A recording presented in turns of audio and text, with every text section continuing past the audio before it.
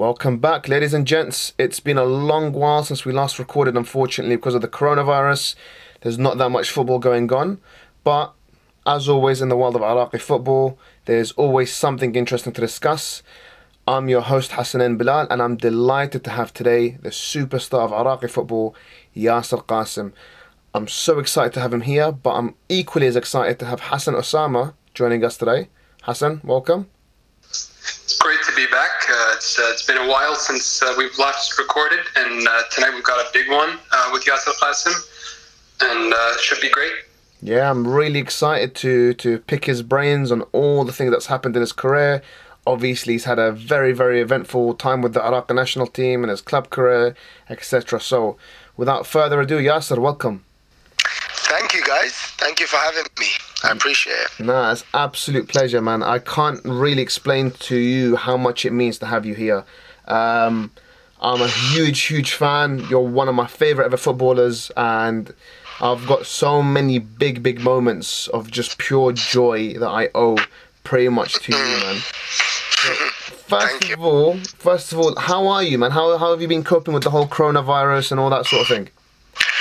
I'm good, man. You know, I was playing obviously in Iraq, and the season ended early because of it. But I got back to London when the airports opened. I stayed over in Iraq a little bit. I had to stay over because the airports were closed. But I got back to London, and it's good. I've been okay with it, and it's slowly picking up around here. You know, with the fitness industry and the football, and meeting friends and stuff. So I'm okay with it. You're good to be back home, yeah? Yeah, man, it's good. Obviously, in your own sort of natural habitat where I grew up, like London. So it's good to be back. Obviously, things are a little bit restrictive with the virus, but it's good to be back, man. Excellent. So, where do we start with your career, man? Let's start right at the beginning, because there's so much has happened in such a short period of time with you. Talk to me how you got into football. Well, obviously, I was born in Iraq, in Baghdad, and I grew up like any kid on the streets of Baghdad because the weather's nice, the kids are always out playing around and about, so I kicked ball there, and I used to be a goalkeeper there, so we used to play, big games on the street, cornered off the streets, not let cars get in. So I kind of fell in love with it then. And then when I came to England, it became a little bit different because I wouldn't play with as many people, but I'd be by myself with the ball.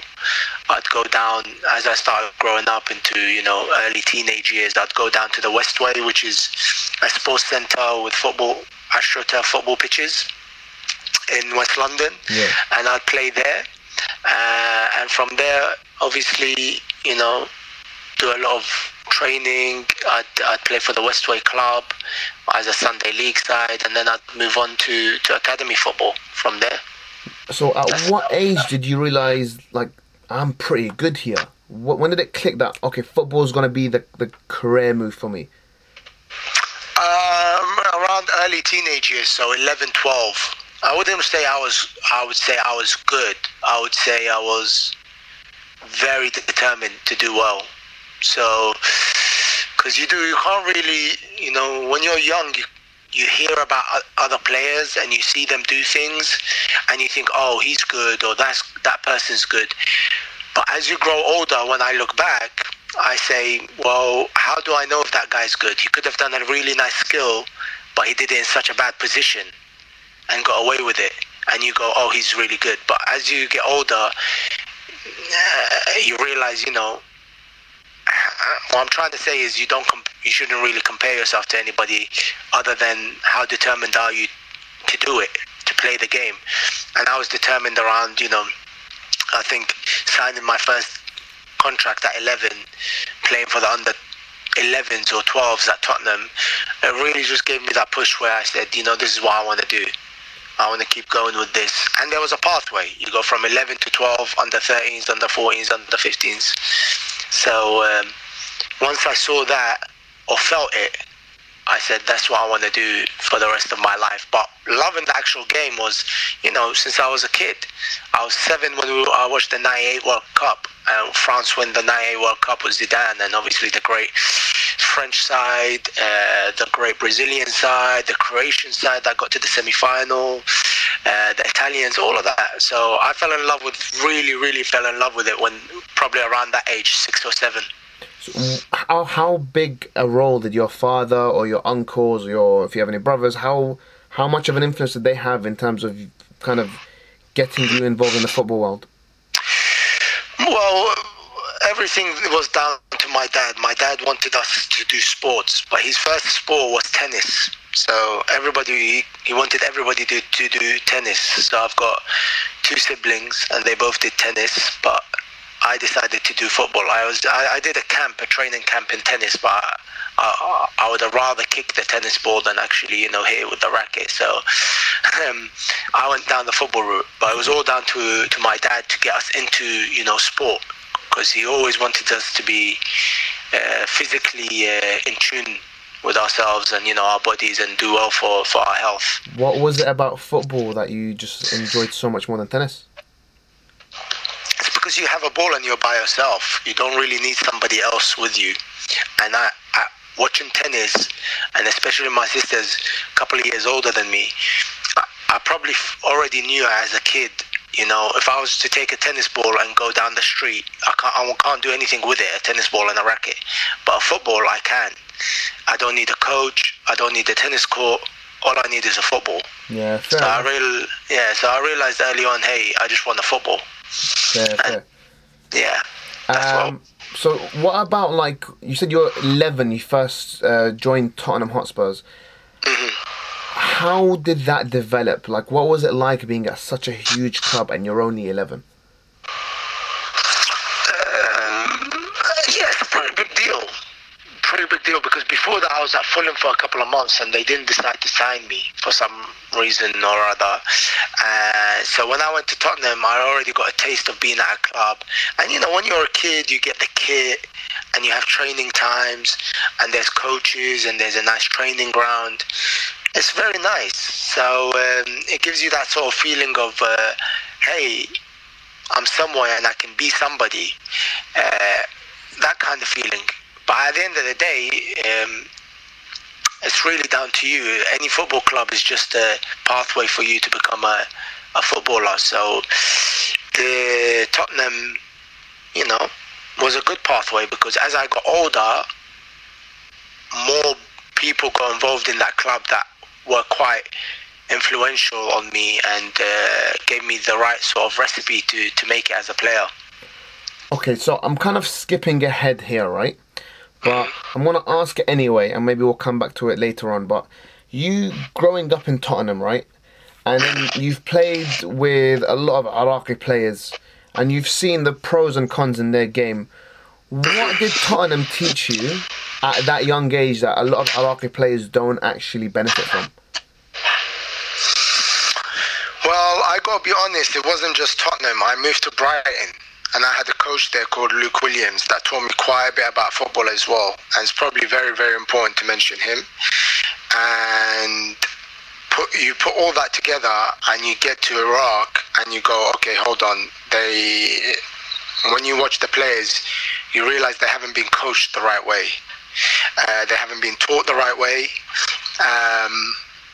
Breaking it down now, I could easily just say, look, first of all, it's personality. The Iraqi personality is, a little bit like, make a mistake, don't show that you made a mistake. Because I think we're a little bit afraid of the consequences, and that's because of the history of Iraq. The parents, and, before we used to have a dictator. I mean, this is my thinking. Whether it's true or not, I still don't know. But my thinking is that's the way these guys feel. And these players feel if you make a mistake, you're kind of embarrassed. Don't show it. So that's not good. First of all, because if you do make a mistake, you got to just own up to it and go again. It's not a problem. It's training. So that's number one. And we don't have that in England. In England, especially when I went to Brighton, if we made a mistake, It was almost to the point where you had to laugh at the mistake and just get on with it. Like, haha, like, look what you've done. You're stupid, sort of thing. Move on. Like, everybody laughs at each other. Like, what were you doing there? What were you thinking? Okay, sorry to interrupt, but would you say, okay, so you mentioned Iraq. You said it was like a part of it to do with the dictatorship, part of it to do with like pride. How much of it is actually like ego-driven, do you think? Yeah, pride. Actually, that's a good point. Yeah, it's kind of pride. The Iraqi mentality is a little bit like, hey, I need to show the world that I'm good, that I do well for myself, that I can do things on the football pitch. Yeah, like the whole ghira aspect of Iraqi football. Ghira? Sorry? You know, like when the Iraqi, so you have to play with ghira and like pride of representing Iraq. Yeah, but also pride that you haven't, messed around, you haven't messed up, that you're doing good for yourself. Yeah. So it's kind of ego and a little bit of pride, but at the same time, it's also you're a little bit scared. You're a little bit scared of your elders, of what the coach might say or do. So kind of that stops you from pushing yourself to fail, pushing yourself, trying new things. Maybe making a pass with your left foot, but that's your weaker foot. Maybe trying to bring the ball down in a more difficult way instead of, taking the easy way out. In training, it's just training. So you don't develop as quickly as other players. Whereas, other people or other countries, they don't care. They'll do something, and if they don't do it right, they go again and they do it again. So from my sort of training, and then going into Iraq, that's what I saw.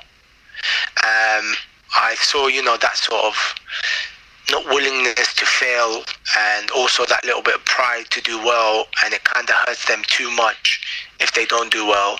And I've seen that in my own sort of training and my own sort of games that I've had to overcome. That's one of the differences.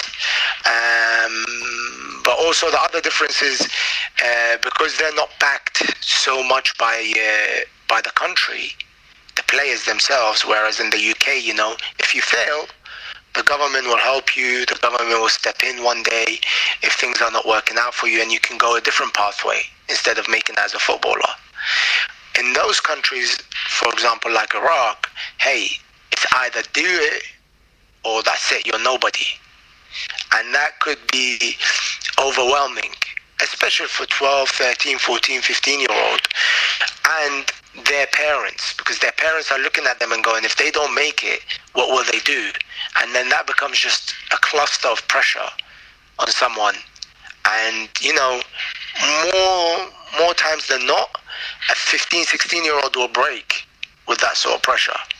They won't make it and become something, like a footballer, because it's too much. You're not supposed to have that sort of pressure on you at 24, 25, let alone at 15, 16. So, but I saw that, in the first team in Iraq, and I'm obviously guessing that it's with the younger lot as well. It's definitely with the younger lot, with the conversations I've had with some Iraqi players.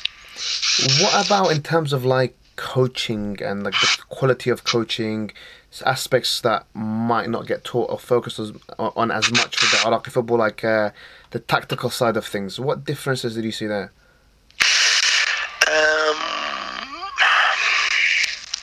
To be honest,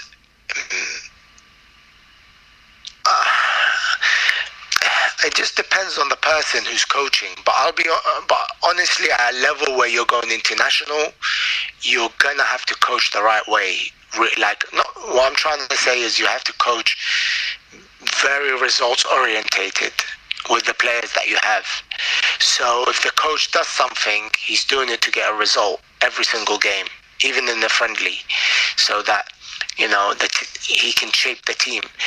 But the coaching problem also has a federation problem, because the federation, the way the players are picked and who they put into the national team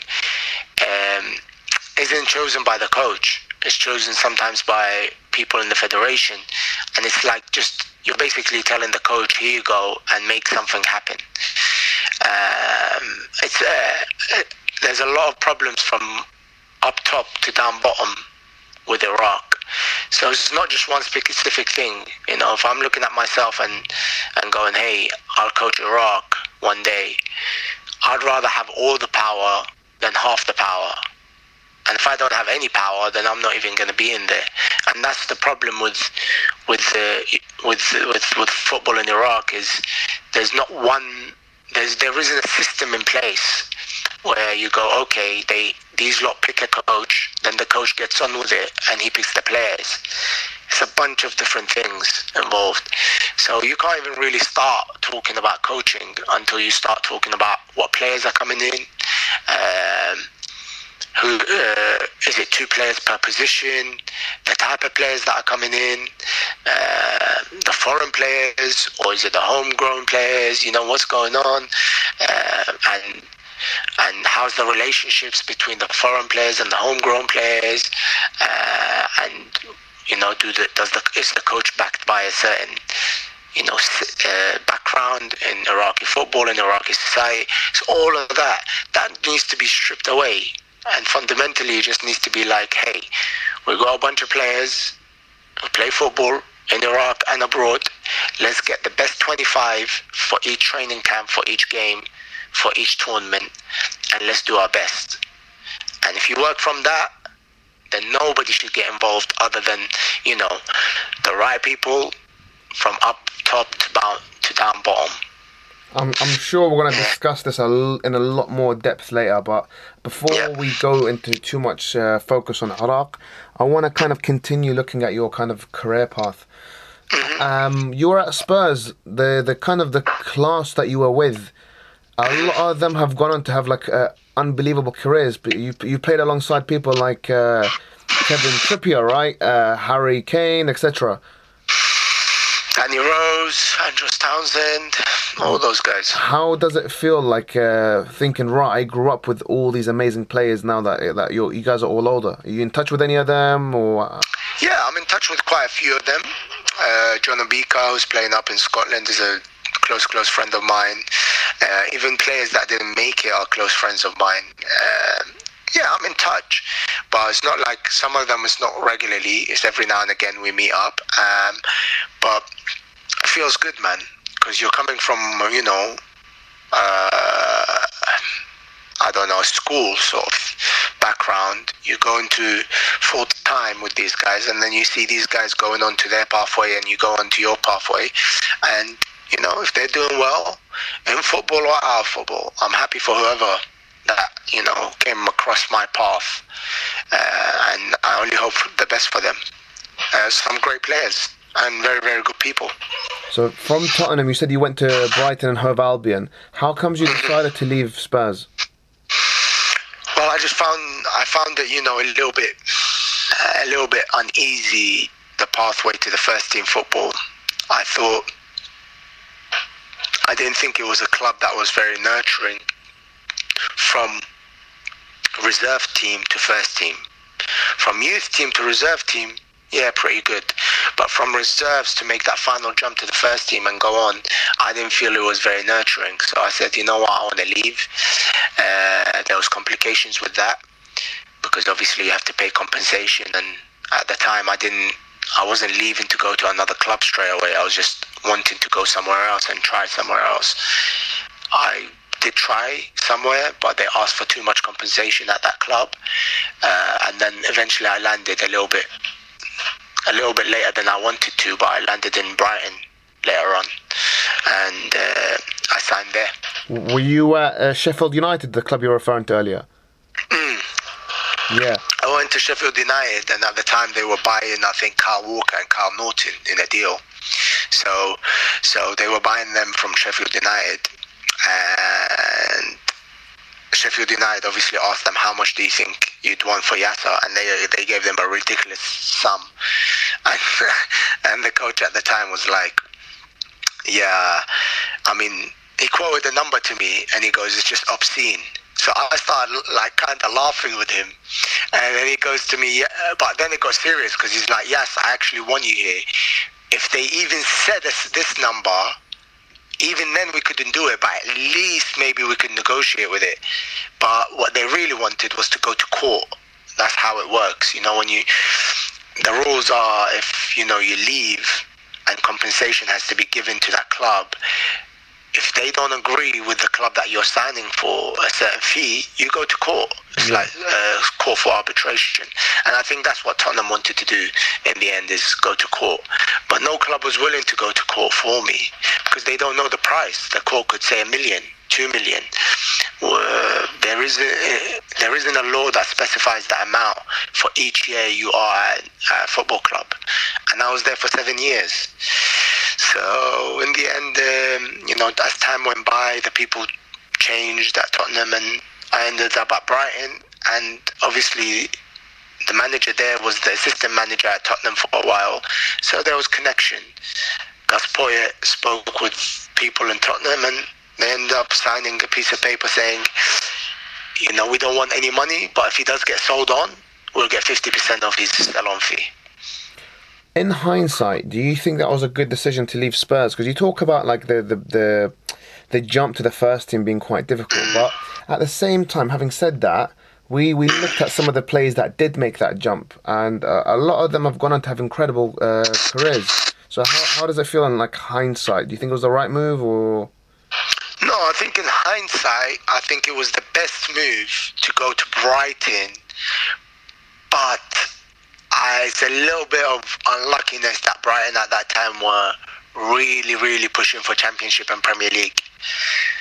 I'm telling you, if they weren't pushing as much as they were, I probably would have got my break in Brighton a lot earlier than usual and played a bunch more games in League One for Brighton, and when they went up to Championship, played a bunch of games in the Championship for Brighton. But I was a little bit unlucky at that time because they were pushing. Because at Tottenham, as many players had made it, and you say as many players as have made it, there's a ton of other players that it didn't work out for the reasons I was talking about. Stagnation, they weren't given a pathway to the first team, they got loaned out, come back, sign new deals to just get loaned out again. So, if I made that move to Brighton maybe a season earlier or two and made it into the first team, and then Poyet took over, I think it would have been a little bit of a different story with Brighton, and I would have got a lot more game time than I did in the 2.5 years I was there. You were loaned out to Luton and Macclesfield as well. How did you find that? Just looking back at it, it's not my style of play. I've gone down. Luton's quite a big club. Macclesfield's not as big, but it's not my style of play. I would have probably preferred to have got loaned out to a foreign club. But I was young. And at the time, my agent was an English agent, so it wasn't like he had the contacts to loan me out to a foreign club. But if I was, directing my own sort of loans back then, I would have probably tried to get a loan out, into more of the Portuguese, Spanish, Dutch leagues, Why Belgium. Because of their style of play, they appreciate a player like me a little bit more. A player that gets the ball moving for the team, organises the team defensively, works hard for the team, but doesn't really go around flying into tackles and just shouting at everybody, just being smart about his game. Those type of players are appreciated a little bit more abroad than in England, and especially in the lower leagues, then kind of not really appreciated at all. I would have looked for a foreign club to be loaned out to. You say that, but Swindon, they fell in love with you very, very quickly. How come you succeeded there, even though they're based in the UK? Because when I went there, the owner was very close friends with people in Tottenham. His best friend is Tim Sherwood. Tim Sherwood was the academy director, or the person that looked after the academy at that time, with I think another guy called John McDermott, who looked after me from when I was young. And they brought a bunch of loan players from Tottenham. So they were like, hey, we want to play a certain way. Then the assistant manager became Luke Williams, who was my coach at Brighton, who taught me a lot about the game. So everything kind of fell in place, and they saw me and went, hold on a second, we can build everything around Yaser. because that's all he does. Is he passes the ball, he brings players into the game, he controls the game, and it flows through Yaser. So they gave me that backing, and hence why it worked at that club for me. So yeah, it was just a little bit, things just came together. But as you know, I think different people that wanted to bring me or buy me later on in my Swindon career, it didn't pan out because, again, my type of play isn't accustomed to most teams in England, just very few teams. And as Swindon shows, you kind of have to get lucky on how the club is built. So, your style, was there ever, like you said, it's suitable for foreign teams. Was there any ever serious interest from teams abroad that wanted to sign you? No. The market doesn't work like that. Foreign teams don't sign players from Championship, let alone League One. They like to, bring players from abroad. Right. So let's talk a little bit about Swindon, because you played so many games there and you were doing so well. At one point there was a lot of interest from Swansea, who were in the Premier League, and they were actually doing really well. Can you talk us through that period in your life? What was it? What did it feel like being like at the maybe the peak of your career, or just flying in your career?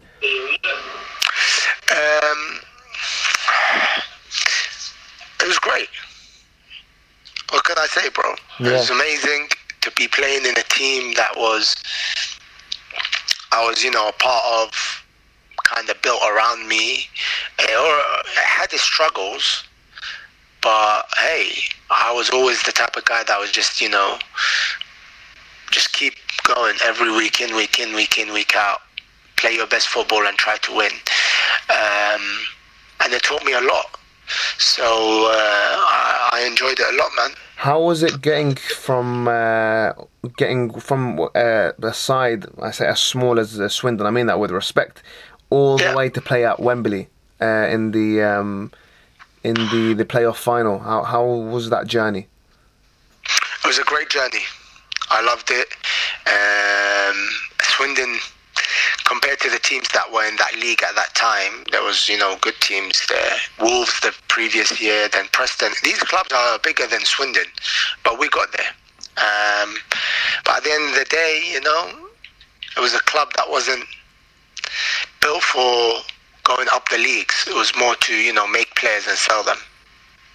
So I was obviously disappointed that we lost and we didn't get into the championship. A lot of your colleagues, though, from that team that reached the final, they went on to sign for teams in the Premier League and the Championship. Why do you think you didn't get your break to sign for a team bigger than Swindon in England? Same, it's the style of play. I think the style of play. That's what it comes down to. And obviously, behind the scenes, certain moves that people make on your behalf. But it's mainly the style of play. Was it at any point, because I heard this from different sources, and maybe you could confirm it for us. I heard there was interest in you from a variety of teams, but Swindon were being very unreasonable and unfair in their demands, and they were refusing to sell you unless it was like a astronomical price. Can you confirm this? No, I think at the end of the day, if you got a good price on me, remember that as the years ticked on my contract, they got to sell.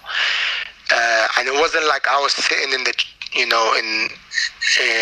like I would. It's not like when I was talking to the owner, I wasn't talking to him, how do I say it, as somebody who was going to stay there for 10 years. I was talking to him normally and saying, hey, if a deal comes through or a bid comes through, what are you gonna do?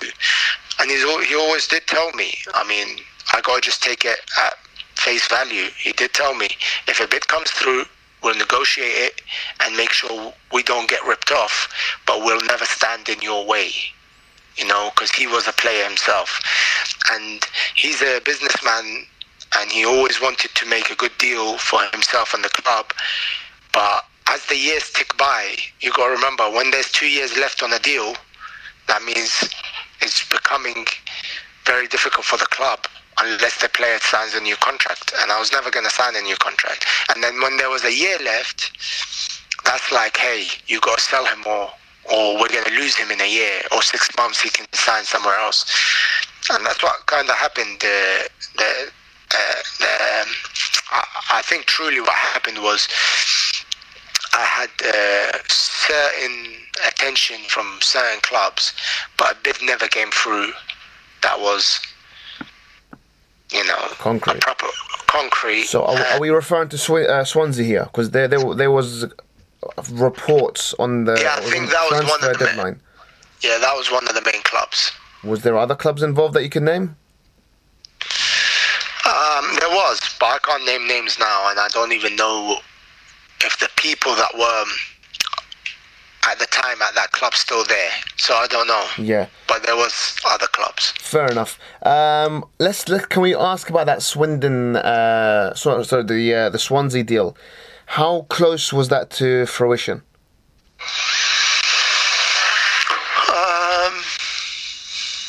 I don't know what happened at the time with that club, and I still don't know who's there or thereabouts, because you got to remember there's an owner, then there's a CEO below him, and there's people below that and below that. But I know from talking to certain people, there's somebody there that really wanted me to come over and sign for them at that time, and he was pretty high up in the club. But you don't know how a club is run. All I know is because they were playing certain type of football, they appreciated my style than, say, someone like a Stoke City, not now, but back then, who used to just go long and, kick the hell out of it and be very physical. A Stoke City would look at me and go, that's no way our type of player. But Swansea at that time would look at me and go, that's our type of player. And they did. And there was, real attention. But unless the deal gets done, it doesn't get done. Yeah, I remember, man. I was sat at home just refreshing Twitter, waiting for some news to come through from one of the Iraqi journalists or something from the BBC, just to confirm the deal. But it was like it ticked over past the transfer deadline day, and unfortunately nothing happened. Was that like a heartbreak for you, or did you just kind of accept it, or how did that make you feel, knowing that the deal didn't happen? I didn't know what to think, to be honest. I was never in that position before. But at the end of the day, you want to keep going and improving yourself and, pushing yourself to new heights. I wasn't obviously going to sit back and go, hey, it doesn't matter to me now that deal didn't happen. I obviously was going to think, hey, I wish that deal did happen. But at the same time, I had a club and I had a contract, and I had to go out there and play football. And I'll play and go win football games. And not just win football games, win training, do well in training and win training games. But around that time, players were getting sold as well in Swindon. And the quality kind of dropped within the club. And as much as you can fight on and off the pitch, if the people around you are not really, growing the football club, you're kind of fighting a losing battle. So the last season, let's say, would you say you weren't at your best, or you struggled with injuries, or? I struggled with a bit of injuries, but at the same time, you're in the last year of your contract and you don't know where the club is going. Other than that, I felt the club wasn't very consistently good in its operations, and they ended up obviously not doing well, and I was in and out of injuries, and it messes you up, because you don't want to be the guy who's injured and at the end of your contract and go into another club injured. Fair enough. Even then, to be honest, I played through injury. I played through an ankle injury. A friend of mine came to watch me in one of the games, and he said, "You're just not running correctly." there's something wrong with you. And I go, yeah, I'm playing with like torn ligaments in my ankle. And that's because I wanted to do well for myself, in the sense that I was in my last year of my deal, and also for the club, because we needed to stay in the league. So how was it when you signed for Nottingham? Northampton. Were you excited, or were you disappointed that you kind of stayed at the same league, or what were your thoughts when you signed that deal? I wasn't so disappointed by that time to be signing in the same league, but I was kind of disappointed in the sense that I was hoping I'd go abroad, but there wasn't deals. You see, the way football works is it's like a business, in the sense that if your market is in League One or Championship in England, it's very difficult to then go to a top league in maybe Holland or maybe France or Spain, and sign for a club there, and then suddenly be playing like one of the weeks against Barcelona or Real Madrid or Ajax or against PSG. The market kind of doesn't work like that, unless you've got certain connections that can make that move for you, and that comes with a bit, networking and a bit of luck. So I wasn't so much disappointed, to answer your question, that I was signing for a League One club. I was more disappointed that I couldn't get my move abroad, because I felt my style would be much more appreciated abroad. But I couldn't make it at that time. You talk about like playing against teams like Barcelona every other week or whatever. You've played against huge teams as well in your career. I remember the first game where actually I saw you play a full 90 minutes was against Chelsea, and you didn't exactly look out of your depth. In fact, you played very, very, very well. Probably the best player in your team that match. Do you think you could have done it against a team like Barcelona, or like in a league like Spain or Holland? Well, imagine that you're playing Chelsea, right? And to this day, I know that what they brought on the pitch was different to many other games that I played teams against have brought. They brought something that was a higher level, but like you said, I wasn't out of my depth and I wasn't out of place. So imagine just playing week in, week out against top teams like that. Maybe not week in, week out. Maybe out of, the month you play once. That means out of 12 months or the 10 months you play 10 teams that are like that are top of the top. Guess what? You as a player become fundamentally better. You become smarter. You become stronger. You realize your weaknesses better. It's just... you become a much more rounded player and a much more mature player very quickly. That's what that game taught me. And remember, my style was based on that sort of game, which was Chelsea were at that time very counter-attacking under Mourinho. And they had just a depth to their tactical knowledge that was so great. All the top teams have that, but they have different styles. Mourinho's was counter-attacking. They'd win it on the edge of their box, and they'd be over in our box getting a goal, shot on goal, or getting a corner. It was 2-0 the result for that match, right? Yeah, 2-0. Yeah, I remember it. Who did you trade shirts with afterwards? I didn't get a shirt. Really? I never got. No, I didn't. We lost. You lost. I don't think. No, I never got a shirt. We lost. I wasn't looking to get a shirt when you lose. Yeah, fair enough. To be fair, I respect that attitude, man. Alex Ferguson, everybody who listens to this knows I'm a big United fan. He instilled that attitude in United players as well. If you lose, you don't get a shirt. Yeah, simple. If you win, hey, can I have your shirt? And if he doesn't give it to you, he doesn't give it to you. Same with us. I wasn't going to go get somebody's shirt when we lost. Yeah, fair enough. So, hang on, let's go back to this. You signed for Northampton. You wanted to kind of sign abroad. It didn't happen. Talk us through that move. Like, why did you sign for them? The manager at the time, Justin Edinburgh, who's unfortunately passed away, he said, yes, I need you at this club and I'll make sure it's the right atmosphere and environment for you. The second time I spoke to him, he said that. First time I said, I've got to think about it and I'm not sure. Then he spoke to my agent at that time, and then we spoke again, and he said, yes, come, sign the deal. I'm going to make sure this is the right place for you. So I couldn't say no by then, because, you know, there was interest abroad, but there wasn't a deal in place. And he, at the time, had the same agent I had previously. So they knew me. The previous agent knew me and knew my style and knew my personality. And the manager was so, you know, up for signing me. But I turn up, he doesn't necessarily know what to do with me. He doesn't know the plan and how to, you know, shift the right players in the right positions and create the right style. Nonetheless, okay, we can work with it. I tried to work with it, but he got sacked after 4 or 5 games, I think a couple of weeks into the season. And then it's like, hey, I'm kind of in no man's land. I've got a deal in place.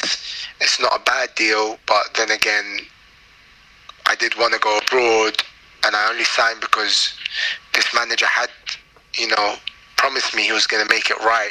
He was going to create a winning culture. And then you bring a different coach in, and that different coach wasn't the guy that signed me. It was Jimmy Floyd Hasselbank that came in, right? Yeah, it was Jimmy Floyd Hasselbank, and he just, it was the wrong type of fit for me with Jimmy Floyd Hasselbank. Was it personal stuff, or would you say it was tactical? I don't think anything's ever personal. When a coach comes in and he's got 25 players, he's never going to come after a player and go, yeah, it's personal, unless you make it personal. And I've never made it personal in my whole career. I've never tried to make it personal with a coach. I've always made it about the work, about, hey, this isn't right for me on the pitch, or hey, how am I going to play if you want me just to kick it into the corner flag? Like, that's not my style. So it was never personal. It was just more, he's got his tactics. He wants to play a certain way.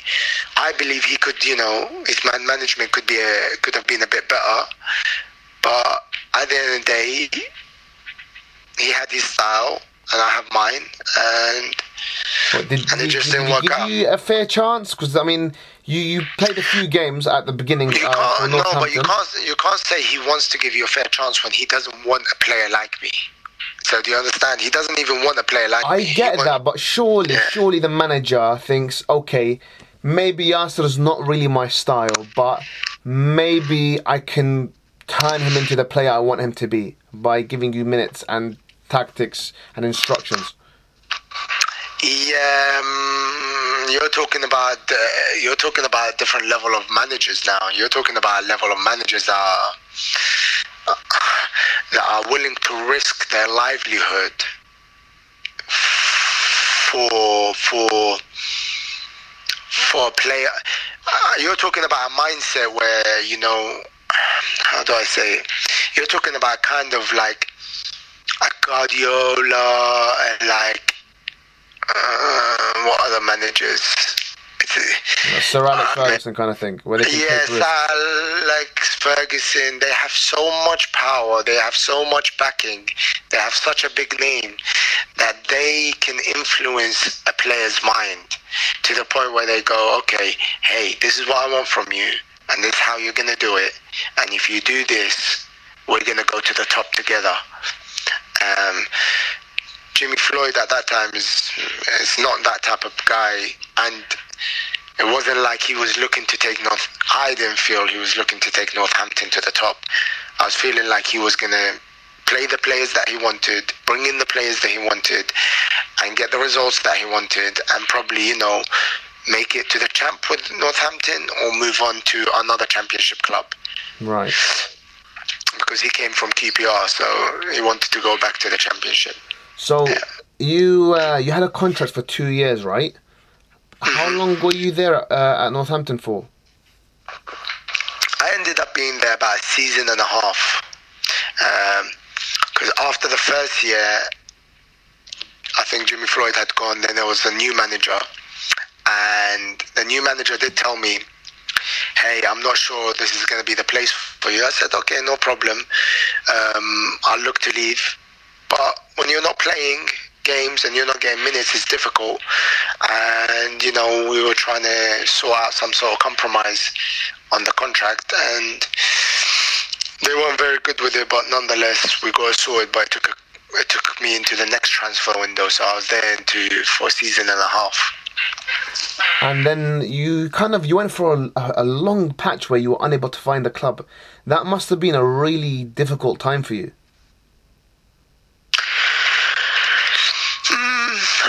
I'd already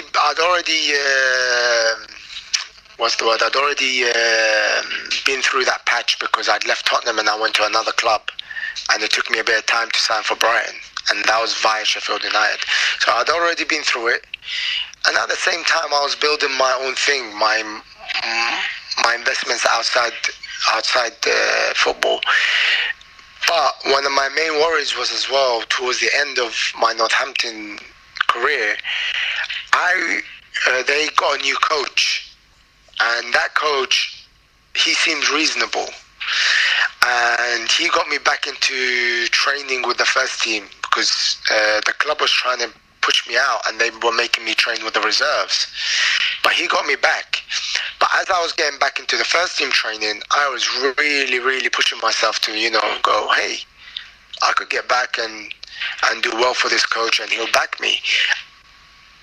Not knowing that he only put me back because he wanted to just have a good atmosphere around the club and just get everybody involved. In my mind, I'm always, hey, this is an opportunity, let's do it, let's take it. And I tried my damn hardest to get back in, but the club were never gonna let me play again around that time because we were negotiating out of the deal. And I picked up a little bit of an injury. So when I picked up a little bit of an injury, I still pushed it, and I ended up obviously negotiating on my deal, but having a bit of an injury. And so I rehabbed it after that, and that's why I kind of spent a bit of time out. And I wasn't too down about it because I wanted to be 100% before moving somewhere. And hey, things work out in its own time, and I moved to Sweden. And you finally got your move abroad. Bro, how was that? It was great. Hey, I wanted to go somewhere where they play a certain brand, a certain style of football. I didn't think it would be Sweden, but I ended up going to Sweden. It was a mid-table side when I went there. They were in the middle of the season because their seasons are flipped. They play through the summer and they begin around February and end in November, December time. And I said to myself, hey, this is an opportunity that I'd like to take. I took it. I signed a short-term deal and I got in the team reasonably quick, a month without doing a pre-season. And, help the team stabilize itself because as I was coming in, they weren't getting the right results. But I could have a feeling like it's a mid-table club, but they just got to change their attitude a little bit in the changing room and on the training pitch and on match days where they need to, beat the teams they should beat. And I helped with that, and I trained really well, and I got into the side in the end. Do you think you kind of deserved an extension on your contract, or were you never interested in that? No, I negotiated. I myself made that deal happen, and I negotiated it, and there was an extension of 2 years on it. But you got to face the reality of football sometimes and realize that, hey, things are not in your hand, even if you do well on the pitch. Sometimes that's why agents are so important in the game of football, because on your behalf, they can really influence the outcome of a club's decision. And I didn't have an agent at that time, and I negotiated my deal and negotiated the extension, but they didn't take the extension. And I know the reasons why, but at the end of the day, I wasn't unhappy about them not taking the extension because, I think it was, I went there, did well, played, got good results for them, and they gave me an opportunity to play abroad. So we were both happy. I was told that it was Ahmed Yassin's brother Zaid that was negotiating on your behalf, but you're saying you did it yourself. No, he got in contact with them, and he spoke with the coach, and then I spoke with the coach. But when I went over there, I made the deal myself. Right. Okay. Because there were rumors circling that he was your new agent. But that's no. Look, I don't have an agent at the moment. I don't have an agent. Zaid is a good person that I know that talks to clubs on my behalf.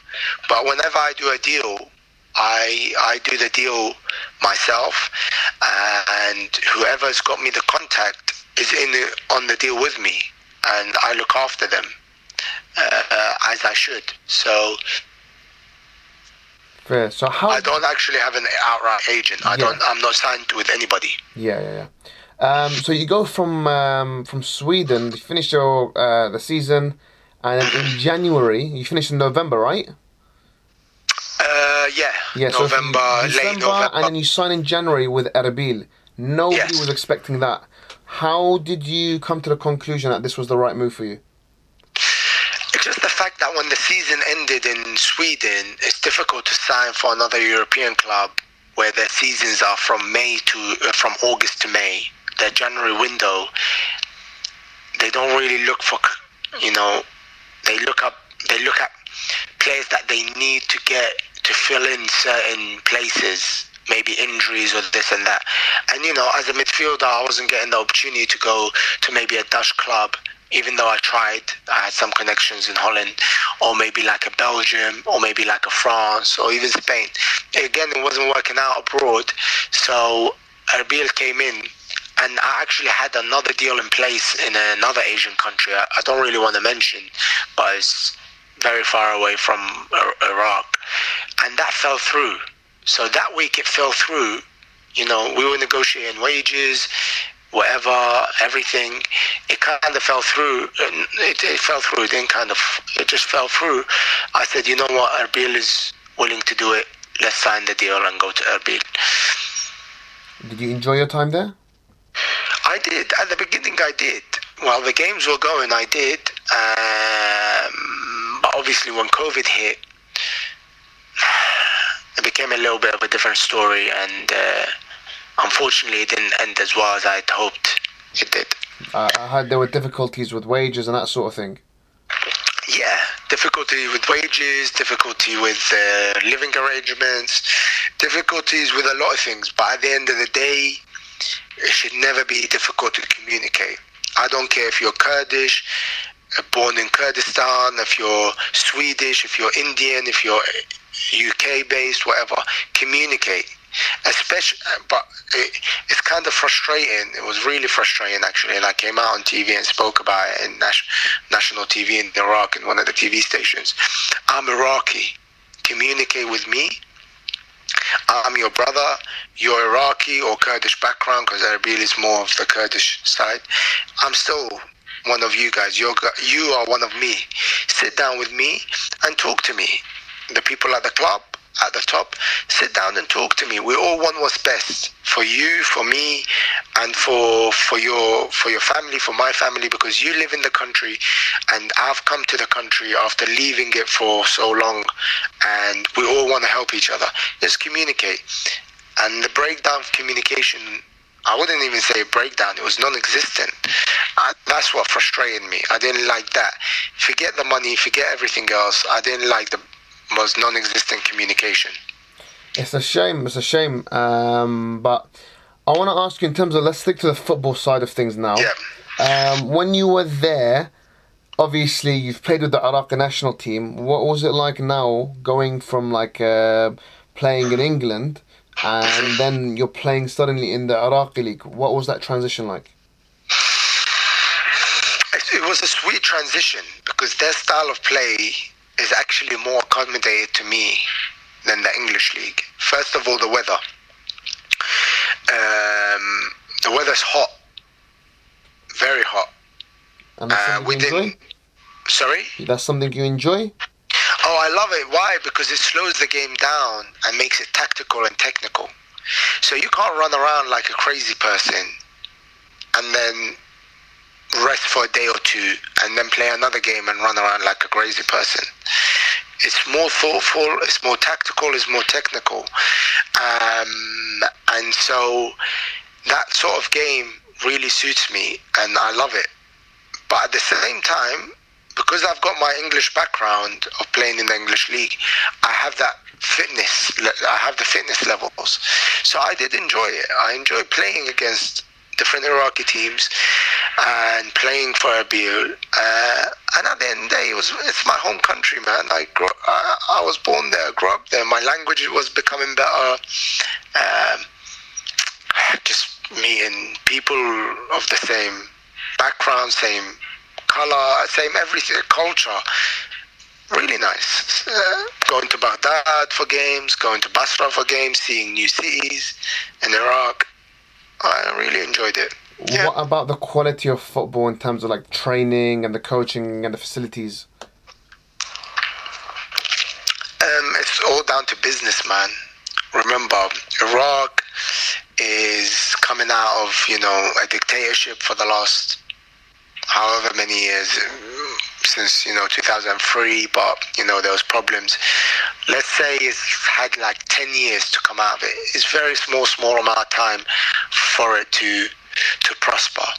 So, but football clubs, businesses around Iraq, it needs people, it needs the right sort of people, it needs people with good heart to develop. It needs strong businessmen and women. There's a lot that needs to be done. There's a lot that needs to be done there for the level to come up. The players are the last resort. The players are just employees. But you can get players from everywhere in the world. You can get them from Africa, you can get them from Asia, you can get them from here, the UK, Europe. They'll go down there, but you've got to set up the right environment. And I don't think the right environment is set up right now for players all around the world to come to Iraq. If they do, and Iraq is built, I have no doubt that Iraq would be one of the best places in the world to live, one of the best places to play football, one of the best places to bring your children up, to bring your family to, and to prosper. I know Iraq could be that special place. I guess it's our responsibility to make it happen, rather than just a dream. Yes, I want to jump into actually talking about the Iraqi national team. Okay. You made your debut against China, if I'm not mistaken, right? Mm-hmm. Yeah, I remember the match. We needed a desperate win to make it to the second stage of the qualifying rounds, and I'm sure Hassan remembers this as well. It was an incredible game. Hassan, what were your thoughts? Like you're seeing Yaser Qasim is about to come on. It was under Hakeem Shakir. There weren't many expats. How excited were you? Yeah, I remember that game.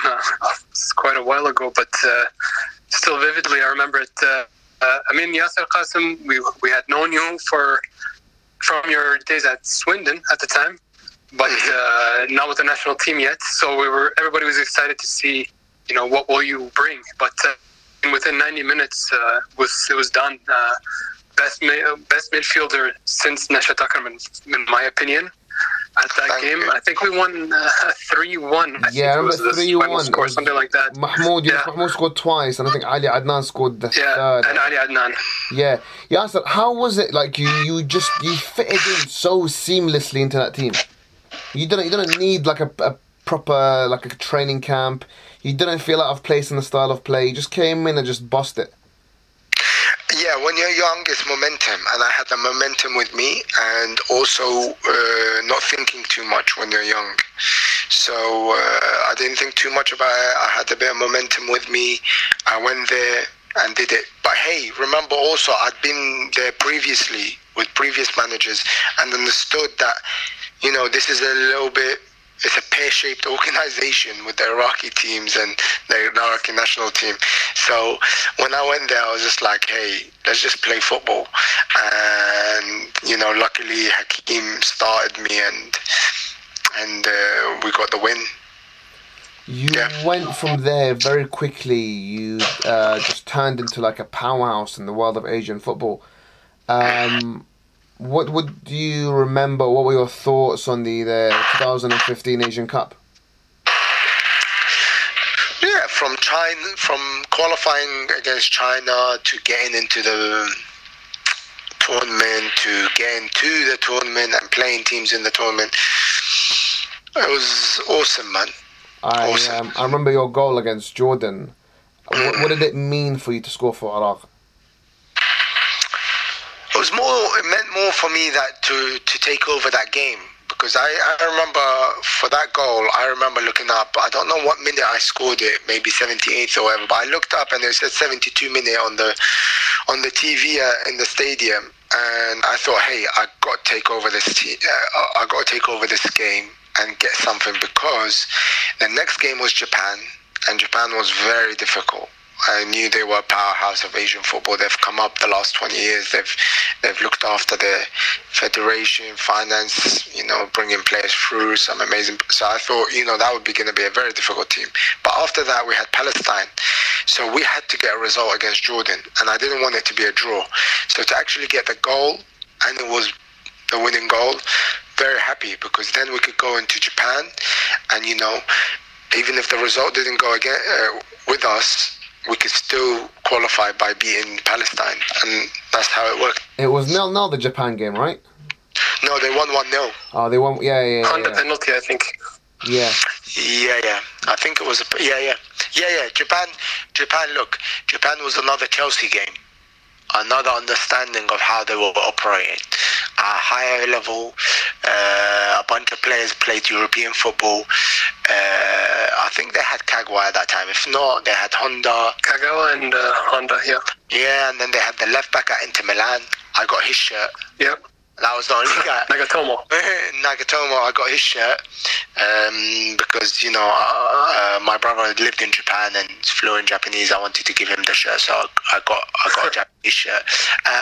But yeah, that team played amazing football. So it's just the experiences, man. You're playing against Japan, and then you're playing against Jordan, our neighbours, and, you've got a little bit of a history with, and you've got a back and forth. It's lovely playing that. Hey, once the game's over, it's over. Yeah. Say your goodbyes, say well done, move on to the next game, Japan, and then Palestine as well, meeting the guys, and some of the guys actually came to our hotel, and if I remember correctly, one of the guys took my shirt. I gave him one of my shirts, so it's just all of that sort of experience and getting the wins and stuff.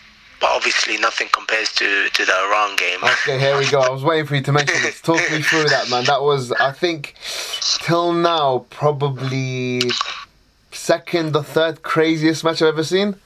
But it was amazing. I can't even imagine what it would have been like to play in that match. Crazy game. Crazy up and down emotions. And, it's Iran, your neighbours, and my father was drafted into the war against Iran and all that sort of stuff. And that sort of stuff is meaningless compared to football. Well, not meaningless. What I'm trying to say is, like, there's so much history to it. By the end of the day, is you face off against your so-called rivals or your neighbours, get put on a show for Iranians and Iraqis, and made the best win. And we won. We, obviously got lucky in certain points. They got unlucky. We got unlucky in certain points, and they got unlucky.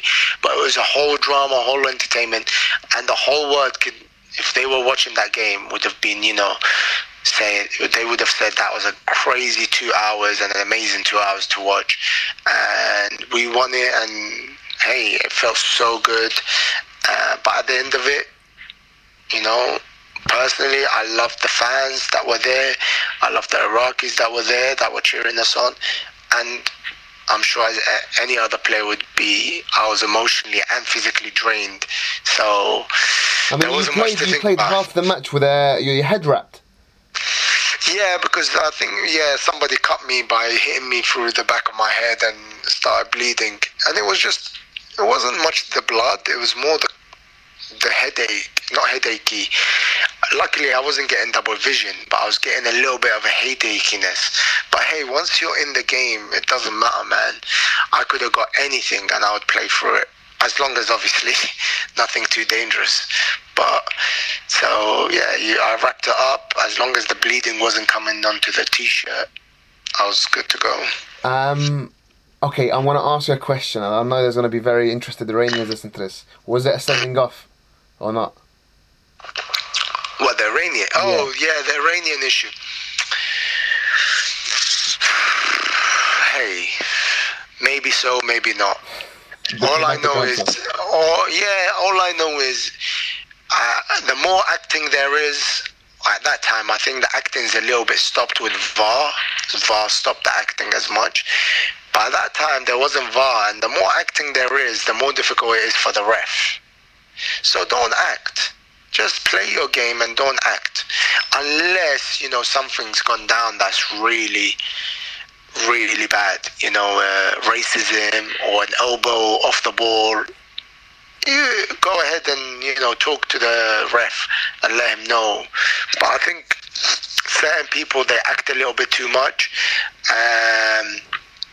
And what happens is it's a back and forth. And so the ref is so trying to get the right decision that he goes with what he thinks straight away. And he thought it was a red. And, hey, I agree with him. But at the end of the I kind of agree with him. But at the end of the day, it went to penalties. And you got to just make sure you win the penalty shootout. All right, That's so all. What was going through your head when you took up, you were about to take that penalty? Not much. I was thinking, first of all, I've never been in that sort of pressurized penalty taking position. So at the beginning, I was thinking, hey, I want to take a pen. What number was I going to go? So the coach obviously asked who wants to take it. There was a bunch of hands that gone up, and then we obviously looked at what number we were.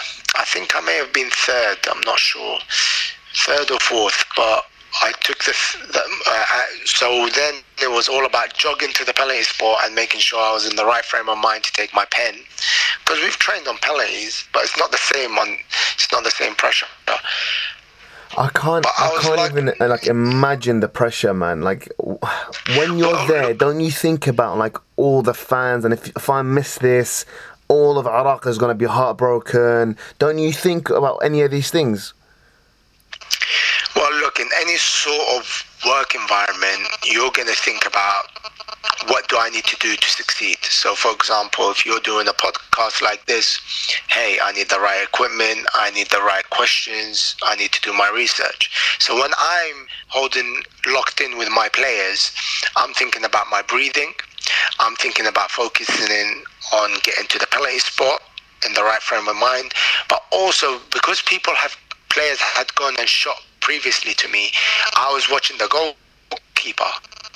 And I was thinking, hey, what can he do? That's where you shouldn't let the pressure get to you and then you don't think anymore. You got to think clearly. And at that time I was thinking, okay, what's the goalkeeper doing? And the goalkeeper was moving quite early and he was jumping early. So it felt like even if you went into the corner, he was going to kind of get there. He was a good goalkeeper. He wasn't a bad goalkeeper, their goalkeeper. He was quite athletic.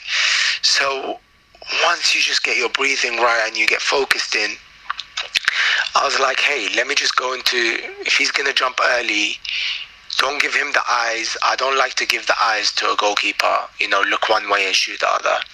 But kind of just shape your body to go one way and go the other. And don't go too much into the corner. Just make sure you get powerful in a good position of the goal. And luckily he didn't save it. I went and scored. Did you send him the wrong way? I can't remember the penalty. If I can remember correctly, he may have gone the wrong way, or he went the right way, but he went too low, and I went a little bit too high. I can't remember. Yeah. All right. How did you celebrate that win, or how did the team celebrate that win?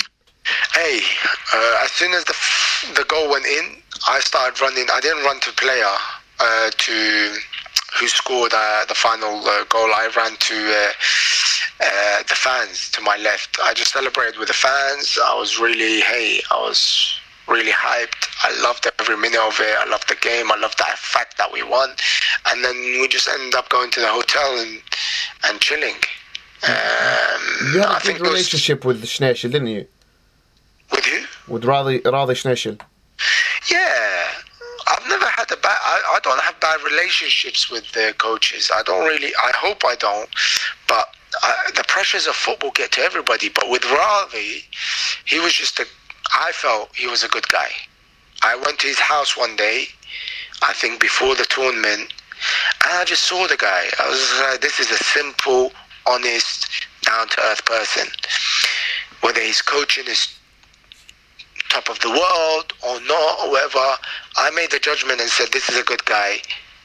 I appreciate a good person. I appreciate a good guy, and I wanted to play for him, and that's why, you know, I tried my best and wanted him to do well as a coach in the Asia Cup. When did you know you're going to be suspended for the semi-finals?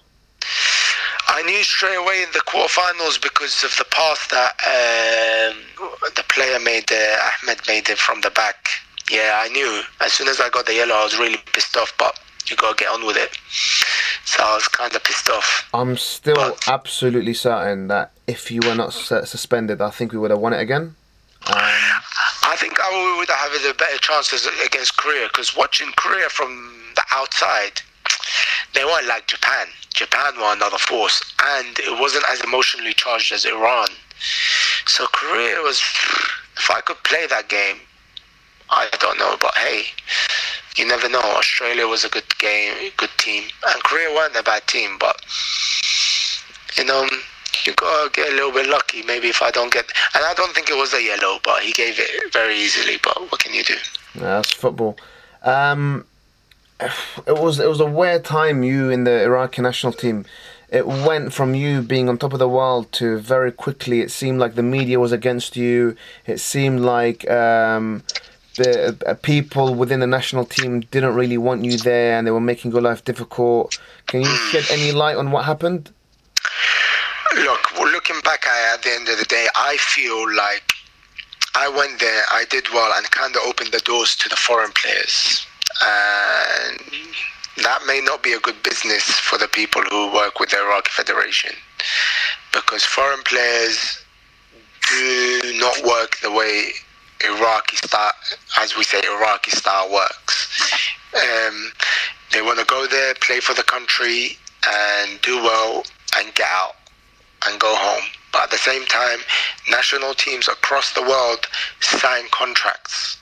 They sign deals for big tournaments, they sign deals for qualifiers, they sign deals for friendlies, they sign deals about how they get their expenses paid, all that. That doesn't happen in Iraq. And when I opened that door, no, we don't have some sort of federation that talks to like a players' federation that talks to the federation, the Iraqi Football Federation, and get something good for the players and make things smooth out for everybody. So as well as I was going to do, and as well as the other foreign so-called expat players were going to do, the games in Iraq that get played is different. It's a different ball game. It's not to your face. It's behind closed doors, you know. It's too business-like. I don't know what to call it, but all Iraqis know it. How different were you treated as an expat compared to the other players? Was it in your face? Was it kind of discreet? I don't think I was treated any different. My Arabic wasn't as good as if I grew up in Iraq and I was schooled in Iraq. Like, grew up my whole life in Iraq and schooled in Iraq. So I didn't know how to portray it. Like, everybody gets treated differently in different countries. But once you know the language and you know the culture, the inside and out of the culture, you know what's happening. So the other players treated you just as well? I mean, I've had numerous expat players complain to me, telling me players don't pass to them in training because they're expat. They don't talk to them. They have like little cliques where they isolate them. Yeah. That happens all over the world. And at the end of the day, to stamp that out, you need to have the right system. And unfortunately for Iraq, the system in Iraq is not as good as different countries. So now, I'm not saying different countries have an amazing system, but they are better. So, you know, if there's no passing, is stamped out quicker than Iraq. If there's no communication, it's, hey, let's communicate quicker than Iraq. Iraq is not like that. Iraq is, hey, too many things behind, closed doors. Too many decisions. Just not enough good people. You said like the manager earlier, right at the beginning, in fact, you said that the manager doesn't really have a say in terms of who gets to play and who's picked for the squads, etc. So how do players get selected? What's it based on? It depends. It's cycles. Football is all about cycles. So one day it could be a manager who has the same agent who made the deal for him to coach the Iraqi team, and then they bring certain players, and those players sign with that agent and then go ahead and play for the national team. Another day it could be the federation picking the players for the manager, because the manager is close to a certain amount of guys in the federation, and those players play and then they get sold on to different clubs from their home clubs in Iraq. And there's so many different cycles, different ways, and that just gets in the way of making a good team, though.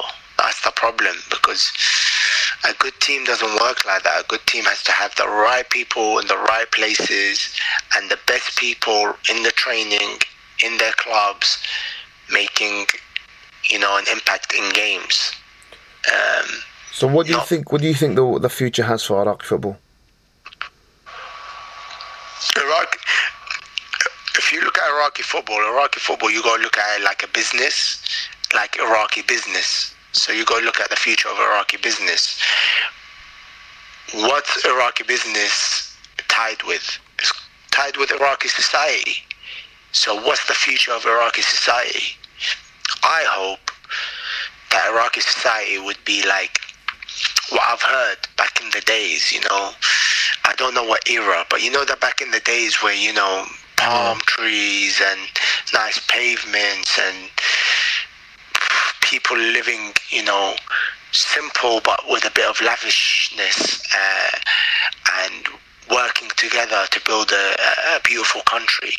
If you have that, and good people, not scared, and commerce, different countries coming in, different kind of cultures coming in and living in Iraq and loving Iraq, that's tied. If that society is built, then obviously the good guys will take over Iraqi football, the good guys will take over other sports like tennis or whatever sports, basketball, whatever sports that's played, or in different commerce, different things, in banking and everything.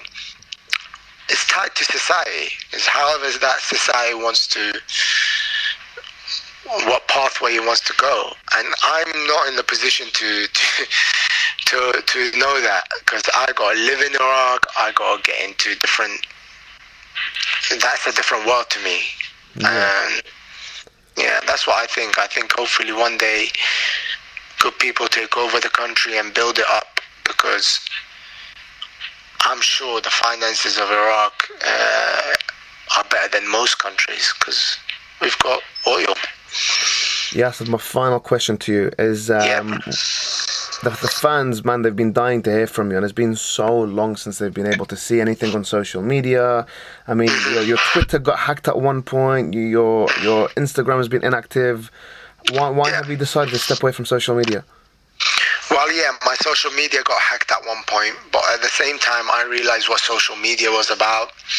I don't really go on it too much anymore, because other than sort of business related things, because I feel like it kind of messes with your mind. Social media is an overload of information, and even though there might be some good bits of information, it's nonetheless an overload of information, and it's too much. So I don't get on it anymore, and it's not real.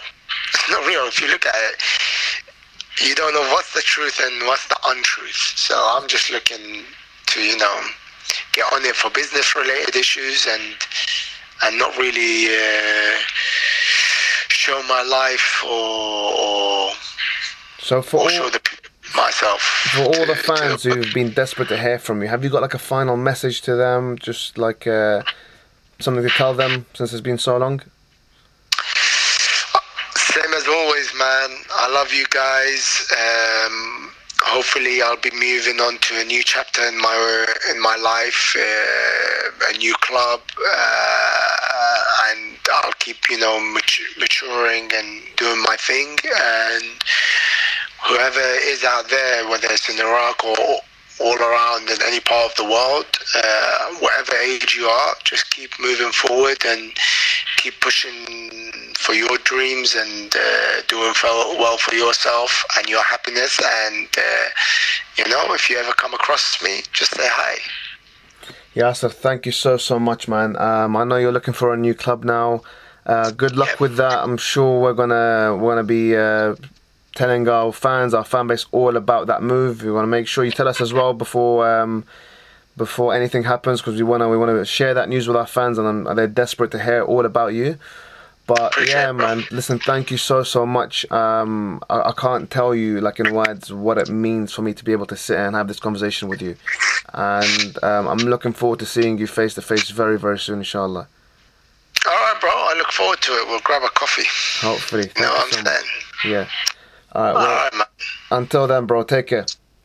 Take care, guys. Wow, what a conversation. That was so interesting to hear from somebody with that much experience playing all across the world now. I'm really excited to see where the next career move takes Yaser, and I wish him all the best. Hassan, how did you feel listening to all that and having that discussion with him? Yeah, 100% same thoughts. Really looking forward to see where he's going to go next. He's had a very eventful career so far and has stayed out of the media for a very long time. So it was pretty big to have him with us today. Yeah. So, What would you say is your Yaser Kasim highlight? In terms of, career-wise, I can't top the Asian Cup 2015. That was, outstanding. Just like the level he reached, and then since then we haven't seen too much of him. But we'll see what the future holds. Yeah, 100%, man. I think there's still an incredible midfielder there. I played football with Yaser the other day. Not saying I'm a professional or anything, but honestly, without even breaking sweat, he scored 5 ridiculous goals against me. I'm a goalkeeper, for those who don't know. And there's levels to it, man. And this guy is just such a phenomenal footballer. And maybe he's not reached the potential that he could have done, but he's an incredible footballer, and I think he's just been unlucky in terms of getting a break. And I really wish him all the best, and inshallah we see him do well in his career in the next move, and fingers crossed maybe we see him in the Iraq shirt again.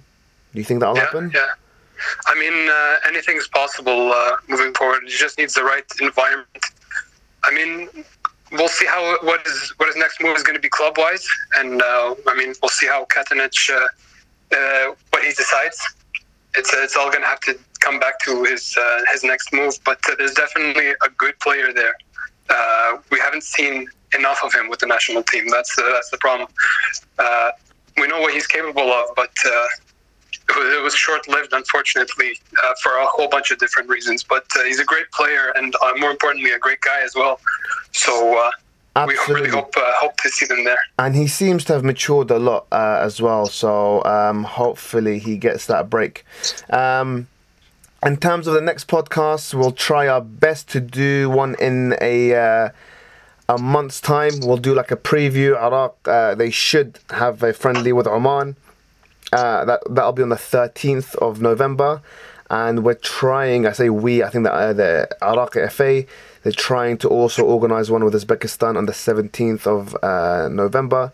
So what we'll do, we'll have a podcast for October, and then we'll make one for the November following the matches. Hassan, where can the fans find you? Yeah, primarily on Twitter at Hassan_1193. That's pretty much where I am. And guys, find me on Twitter at Iraq Football Pod. Find me on Instagram at Iraq Football Pod, or on my personal account at Hassanin, Hassane. Don't forget to subscribe, leave us a comment, leave us visit the website, I should say, www.iraqfootball.me for Middle East. And yeah, just get in touch, man. Share the podcast with your friends and family, and we look forward to chatting to you guys very, very soon. Until then, look after yourselves, be safe, and Yalla Ya Iraq.